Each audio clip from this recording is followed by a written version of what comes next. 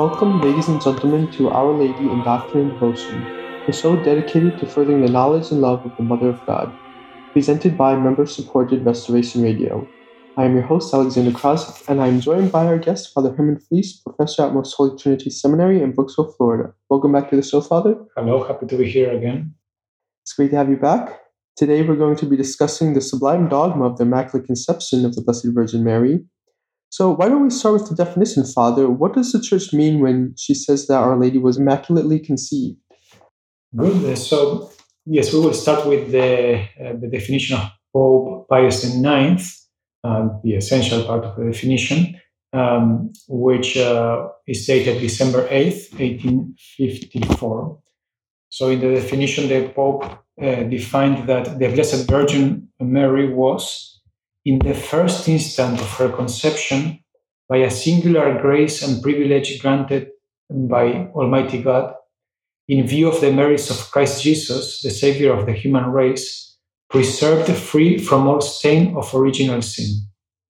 So this is the meaning of the Immaculate Conception of the dogma, and but I think it will be a good idea to clarify some points for our listeners later. Yes, that's certainly a good idea, Father. Could you please explain the definition a little bit more for us? Yes, we can follow the words. The only thing I will change a little the order because it's more clear in English. So Our Lady, according to the Bull, was preserved free from all stain of original sin in view of the merits of Christ Jesus, the Savior of the human race. So here we see that she was preserved from sin, not by her own power and right, as it was the case with our Lord, but she was preserved from contracting original sin in a completely gratuitous, that is, free manner, and precisely on account of the foreseen merits of Christ the Redeemer and his passion. So we see already here it's important to notice how the Immaculate Conception, far from detracting in any way from the universality of the redemption by Christ, that is, that Christ redeemed everyone, actually confirms this dogma, because Our Lady, as the Bull teaches, was redeemed by Christ. And the only difference, of course, is that she was not redeemed in the ordinary way, but in a most perfect, in a sublime way. So could you explain that difference a bit more for us, Father? Yes, so there are two ways of redemption, theologians say, and so the first, or the ordinary way of redemption, is by remission of and cleansing from sin. And this is obviously the way in which all except Our Lady were redeemed. And the privileged, and that, by the way, means that one does fall into sin. Our Lord allows us to contract sin, and then he cleans the sin from the soul. But the privileged way of redemption is the one precisely that happened in Our Lady, and it consists not in the remission of sin, but in preservation from it. So this means that God, by a positive intervention, prevented her from contracting that sin, which, unless God had intervened, she would have contracted. And the reason for this is that Our Lady was generated by her parents in the natural way, and therefore, unless God intervened, she would have contracted original sin. But as we know from the dogma, God did preserve, intervene, and did not allow Our Lady to contract even for one instant the original sin. The Bull says explicitly that that happened in the first instant. That's important.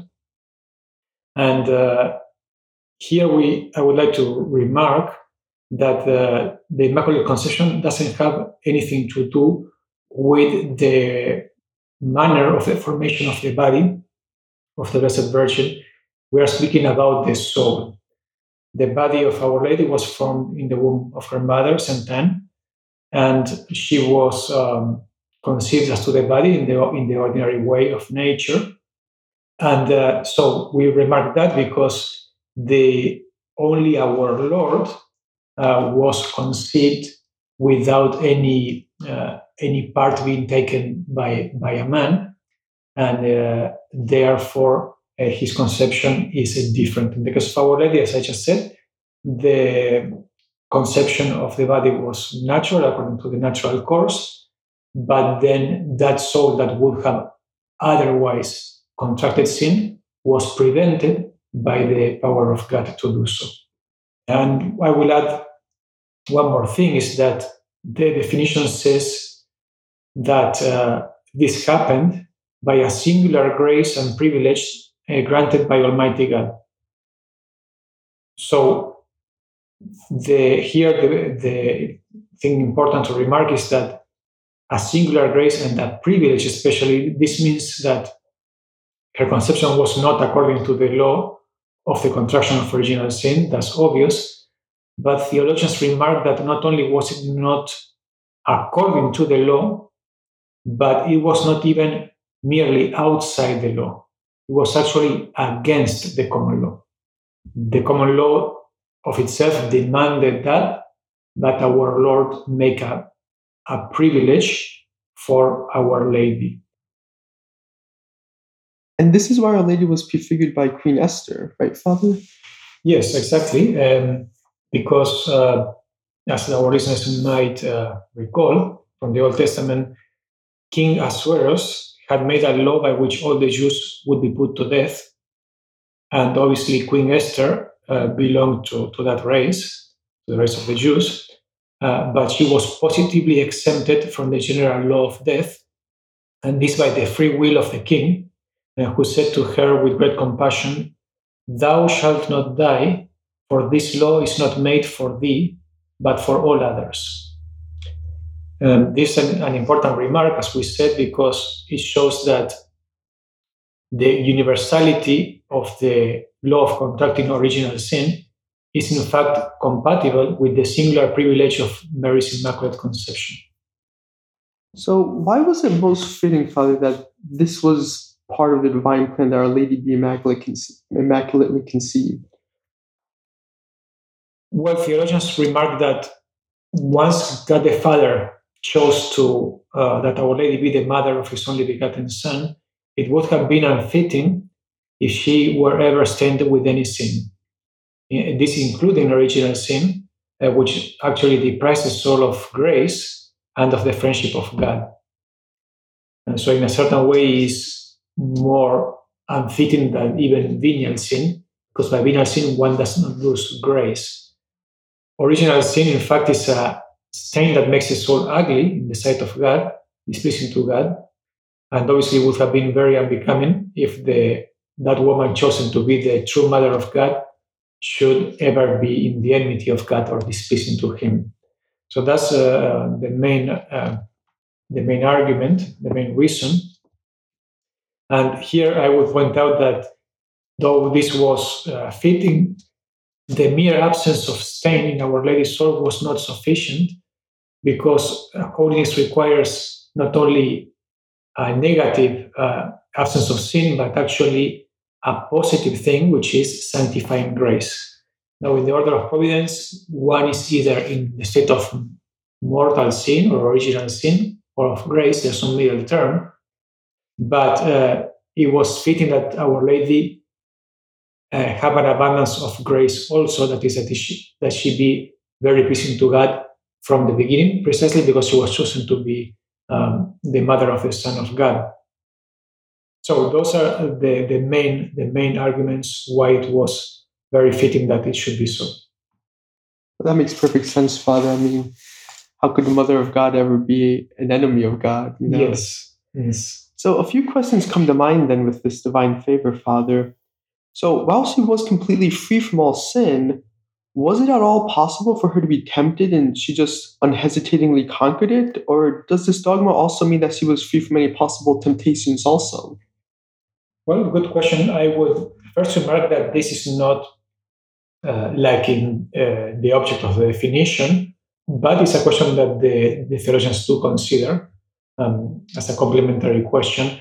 And the answer is that Our Lady, well, first we have to distinguish from merely external temptations, those even our Lord had, as we know from the Gospel, our Lord was tempted by the devil, that is merely externally, the devil presented things to him, but our Lord was not tempted internally. He was not inclined to them, obviously. So we had to first distinguish that. And but if we are speaking, as more commonly we speak about internal ones, then Our Lady was completely freed from them, because Our Lady did not have, as we do, a disordered concupiscence. That is, as we know from St. Paul and even from experience, we are inclined to evil. And we can overcome that evil by prayer and with great difficulty and effort, etc. But our Lord and Our Lady were not inclined to evil, obviously, but to the good. So they didn't have that pull that we have to evil, to sin disorder. That is precisely what makes for most of the temptations. So no, in that sense, Our Lady did not have temptations, but she did have great merit because she performed difficult works. Notably, we can think about Calvary, right? Mhm. But that's distinguished from a temptation, properly so called. So, having established what the Immaculate Conception is, we can now look at the various proofs of this dogma. It's quite marvelous to see the different types of Our Lady in sacred scripture, Father, and the various proofs for this dogma therein. One that really stuck out to me personally was Noah's Ark. As Pius IX said in Infallibus Deus, in speaking of the wonderful privileges, graces, and virtues of Our Lady, he says, quote, "These the fathers beheld in that ark of Noah, which was built by divine command, and escaped entirely safe and sound from the common shipwreck of the whole world." Unquote. So, Father, what else do we find of this doctrine in sacred scripture? Well, the first thing I would remark is that, against perhaps some objections, is that the dogma of the Immaculate Conception is not enunciated in Scripture in explicit terms, as you would see it in the definition, but the bull does cite two important texts. There are many others, but we can focus on the two main ones. So, two very important texts of Holy Scripture, which certainly point to the Blessed Virgin as a recipient of an extraordinary spiritual favor. So, an extraordinary grace, and we know by the interpretation of sacred tradition, by the Holy Fathers, etc., the Church essentially, who gives the right interpretation of Scripture, that refers to Our Lady's being immaculate. But even by the mere text itself, we can deduce it, and we're going to see in which way. The first passage is in the Old Testament, is Genesis 3:15, which is called the Proto-Evangelium, which means the first gospel, because it was when God for the first time promised the good news of a Messiah, a Redeemer. And so in it, God says, "I will put enmities between thee and the woman, and thy seed and her seed. She shall crush thy head, and thou shalt lie in wait for her heel." According to the interpretation of the Fathers, beginning already with Saint Justin Martyr and Saint Ignatius of Antioch, the Proto-Evangelium foreshadows not only the victory achieved by Christ through the atonement on Calvary, but implicitly also the Immaculate Conception of His Blessed Mother. As a matter of fact, Pius IX himself explains it so in the bull of the definition, saying that this is an interpretation of the Holy Fathers. Here are his words. "These ecclesiastical writers, in quoting the words by which at the beginning of the world God announced His merciful remedies prepared for the regeneration of mankind, words by which He crushed the audacity of the deceitful serpent and wondrously raised up the hope of our race, saying, 'I will put enmities between thee and the woman, between thy seed and her seed,' taught that by this divine prophecy, the merciful Redeemer of mankind, Jesus Christ, the only begotten Son of God, was clearly foretold. That His most blessed Mother, the Virgin Mary, was prophetically indicated, and at the same time, the very enmity of both against the evil one was significantly expressed." So this means that the Proto-Evangelium applies to our Lord and His Mother as conquering the devil. and that can only be explained or understood fully by the Immaculate Conception, because if Our Lady had been defeated by the devil, under the power of the devil and his chains by mortal sin, then that wouldn't apply to her. And the other passage that Pius IX introduces to is from St. Luke. Could you speak about that a little bit, Father? Yes, it is from the Gospel of St. Luke, from two sets of words. The first is the angelic salutation itself, "Hail, full of grace," and this taken together with what St. Elizabeth says to Our Lady, "Blessed art thou among women, and blessed is the fruit of thy womb." Both in Luke chapter 1. And then St. Gabriel's greeting presents the divine favor enjoyed by the Blessed Virgin as the highest form of grace consistent with her state. That is, she was full of grace, as much as that was possible according to her state or fitting to her state. And then we have St. Elizabeth, who is filled with the Holy Ghost, as Scripture says, and hails Our Lady as the mother of my Lord. And she did not give any conventional salutation or greeting to Our Lady, but she wanted to say, "Thou art the only blessed one among women, because the fruit of thy womb is the Son of God." So we can reduce it to this. Our Lady is called by St. Gabriel full of grace. But this wouldn't be true if Our Lady had not from the first instant been completely free from sin. This argument is confirmed, of course, by the traditional opposition so often presented by the Holy Fathers between Mary and Eve. We have Pope Innocent III, "Hail Mary," he's addressed to Our Lady, "Hail Mary, because through thee the name of Eve is changed. Eve was full of sin, but thou art full of grace. Eve withdrew from God, but God is with thee. Eve was cursed, but thou art blessed among women. Through Eve death entered the world, through thee life returned." So this antithesis, this complete opposition, would be meaningless if Our Lady had even for one instant been on the side of the devil and at the end enmity with God. Speaking of that traditional doctrine, Father, could we now see some arguments that we find for the Immaculate Conception in sacred tradition? And certainly, now I would say there are many excellent quotes from the Fathers, and since we are going to devote our next episode to the historical considerations concerning this doctrine, I will bring those quotes in the next show with many testimonies from tradition. So here I can give an outline of the argument from tradition. There are two great points of the teaching of the early church, the Holy Fathers, and by each of them, even taken by itself, the Immaculate Conception is implied. In the early doctrine concerning Our Lady, we have these 2 points insisted upon. First, her absolute purity, and second, her position as a second Eve. So the virginal purity of Our Lady is compared with the purity of her soul, that is, the purity of her body corresponds to the purity of her soul, and the purity of her soul is seen by the Fathers and preached as no lesser than the former.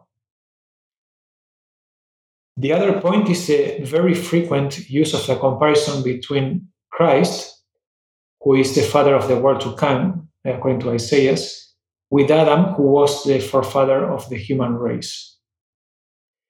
And so, in a similar manner, already the early Fathers make an opposition between Eve and Our Lady as the two women who were had a subordinate part or role in the the first, Eve in the ruin of man, the second, Our Lady in man's restoration. The word of Eve, they say, seduced Adam to ruin. That is, Eve drew Adam to sin by her words. And then the word of Our Lady, the fiat, was in the divine decrees, very powerful in carrying out the redemption. So essentially, the fathers see a complete opposition between Eve and Our Lady. But in this comparison, it is implied that Our Lady was completely free from sin, just as Eve was before her fall. And therefore, nothing short of the Immaculate Conception will justify such a comparison in the Holy Fathers. And then we can point out also that the conception of Our Lady was commemorated in the East, in the Eastern Church, by an yearly feast, at least as long as the 5th century, the 400s. Now, this event, that is that Our Lady was merely conceived, and that was what was celebrated, would have been no occasion of giving praise to God if she had been conceived as an enemy of God and as a daughter of wrath. Since the Church obviously celebrates and commemorates only the events of saints, but not of those who are yet in the enmity with God. So that's, again, that implicitly shows the belief of the Church in the Immaculate Conception. Following along those themes of the feast and maybe a little bit of the devotional side, we obviously have the Feast of the Immaculate Conception on December 8th, which is a holy day of obligation. So what are some ways we can honor Our Lady's Immaculate Conception on its feast and also throughout the year, Father? Good question. Yes, so the first thing is obvious that all genuine devotion, whether it be to Our Lady or to other saints, is ordered and is supposed to be a help in the fulfillment of God's will. It has to help us to draw nearer to God. So then the minimal thing would be to take the ordinary means of prudence to be able to attend Mass in that holy day of obligation. And then, but besides that, which is obvious, I would recommend, or I think it's fitting, that the family says a rosary together at least on that and similar days, though, as you know, it is praiseworthy and really they should try to do this every day. But certainly in a holy day as this one. And besides that, the family members are encouraged to read the good devotional books on Our Lady according to their age and capacity. And then throughout the year, I think a key aspect in devotion to Our Lady is the daily recital of the Rosary. As I mentioned, preferably all the family together, but if that's too difficult, at least each of the members should have a sense of, I should say, my daily Rosary as part of everyday devotion. And then, so those will be the main points. And then I will add just as an extra thing, I highly recommend that people, and by this I mean not only women, but men also, to get the miraculous medal imposed by a priest. The ceremony takes less than 5 minutes. And just like with the scapular, it lasts for the whole life. Then even if you change your medal. Why? Because this, the miraculous medal is a sacramental, very powerful sacramental, very efficacious in obtaining many graces. And this, you might say, devoted to this particular mystery. As listeners might recall, it was revealed by Our Lady to St. Catherine Labouré, and both Our Lady and the saint said that there would be many graces given to those who wear it faithfully. And so I encourage people to wear the medal, and again, men also, because it can be worn modestly, can be worn hidden, so there's no problem of feeling any shame or anything like that. Especially if you wear the scapula, it's very easy just to attach the metal right to the scapular cord. Yes, one shouldn't be intimidated. Some people use like more fancy methods, which is fine, and especially women, but it can be something discreet. Now, for those of us living in the United States and also those lands which belong to Spain, we have a special reason to honor Our Lady under this title as she is the principal patron of these lands. So, Father, is it even more important to us that we have a special devotion to Our Lady under this title since she is the patron of our country? Yes, and in fact, I think it's Americans should consider it a great honor, this fact that you have Our Lady under the title of the Immaculate Conception as patron, special patron of your country, and not only an honor, but also a special motive to venerate Our Lady under that title. That should encourage Americans, even if not for a reason, to cultivate a devotion to Our Lady's Immaculate Conception. And I think that the fact that there are so many traditional Catholics in this country is to a great extent to be ascribed to the intercession of our Blessed Lady on their behalf. And also, I do think that it is also through her intercession that the Catholics will persevere in the struggle against sin, against heresy, as we are struggling now, against modernism, and also in the struggle to save their souls, and as well, obviously, to preserve Catholicism in general. So I think it's an important devotion, certainly for American Catholics. We're certainly blessed to have our country under her title like that. Yes. It's really an honor. Well, that brings us to the end of our episode. In our next episode, we will discuss the very interesting history of the Immaculate Conception and how it came about through the ages of the Church as men sought to understand this doctrine, and was finally culminated in its dogmatic proclamation by Pius IX in 1854. But for now, is there anything else you would like to add in summary before we close out our episode, Father? Well, I will remark for our listeners that really the next episode should be listened as well, because these two come together. It's just a question of time that we split them, but we are going to see many interesting quotes from saints and doctors, as well as you mentioned the history of the definition. So I certainly invite them to come also. Well, Father, thank you for your time, and we will talk to you again next time as we continue this series. May God bless you. May God bless you too. Thank you.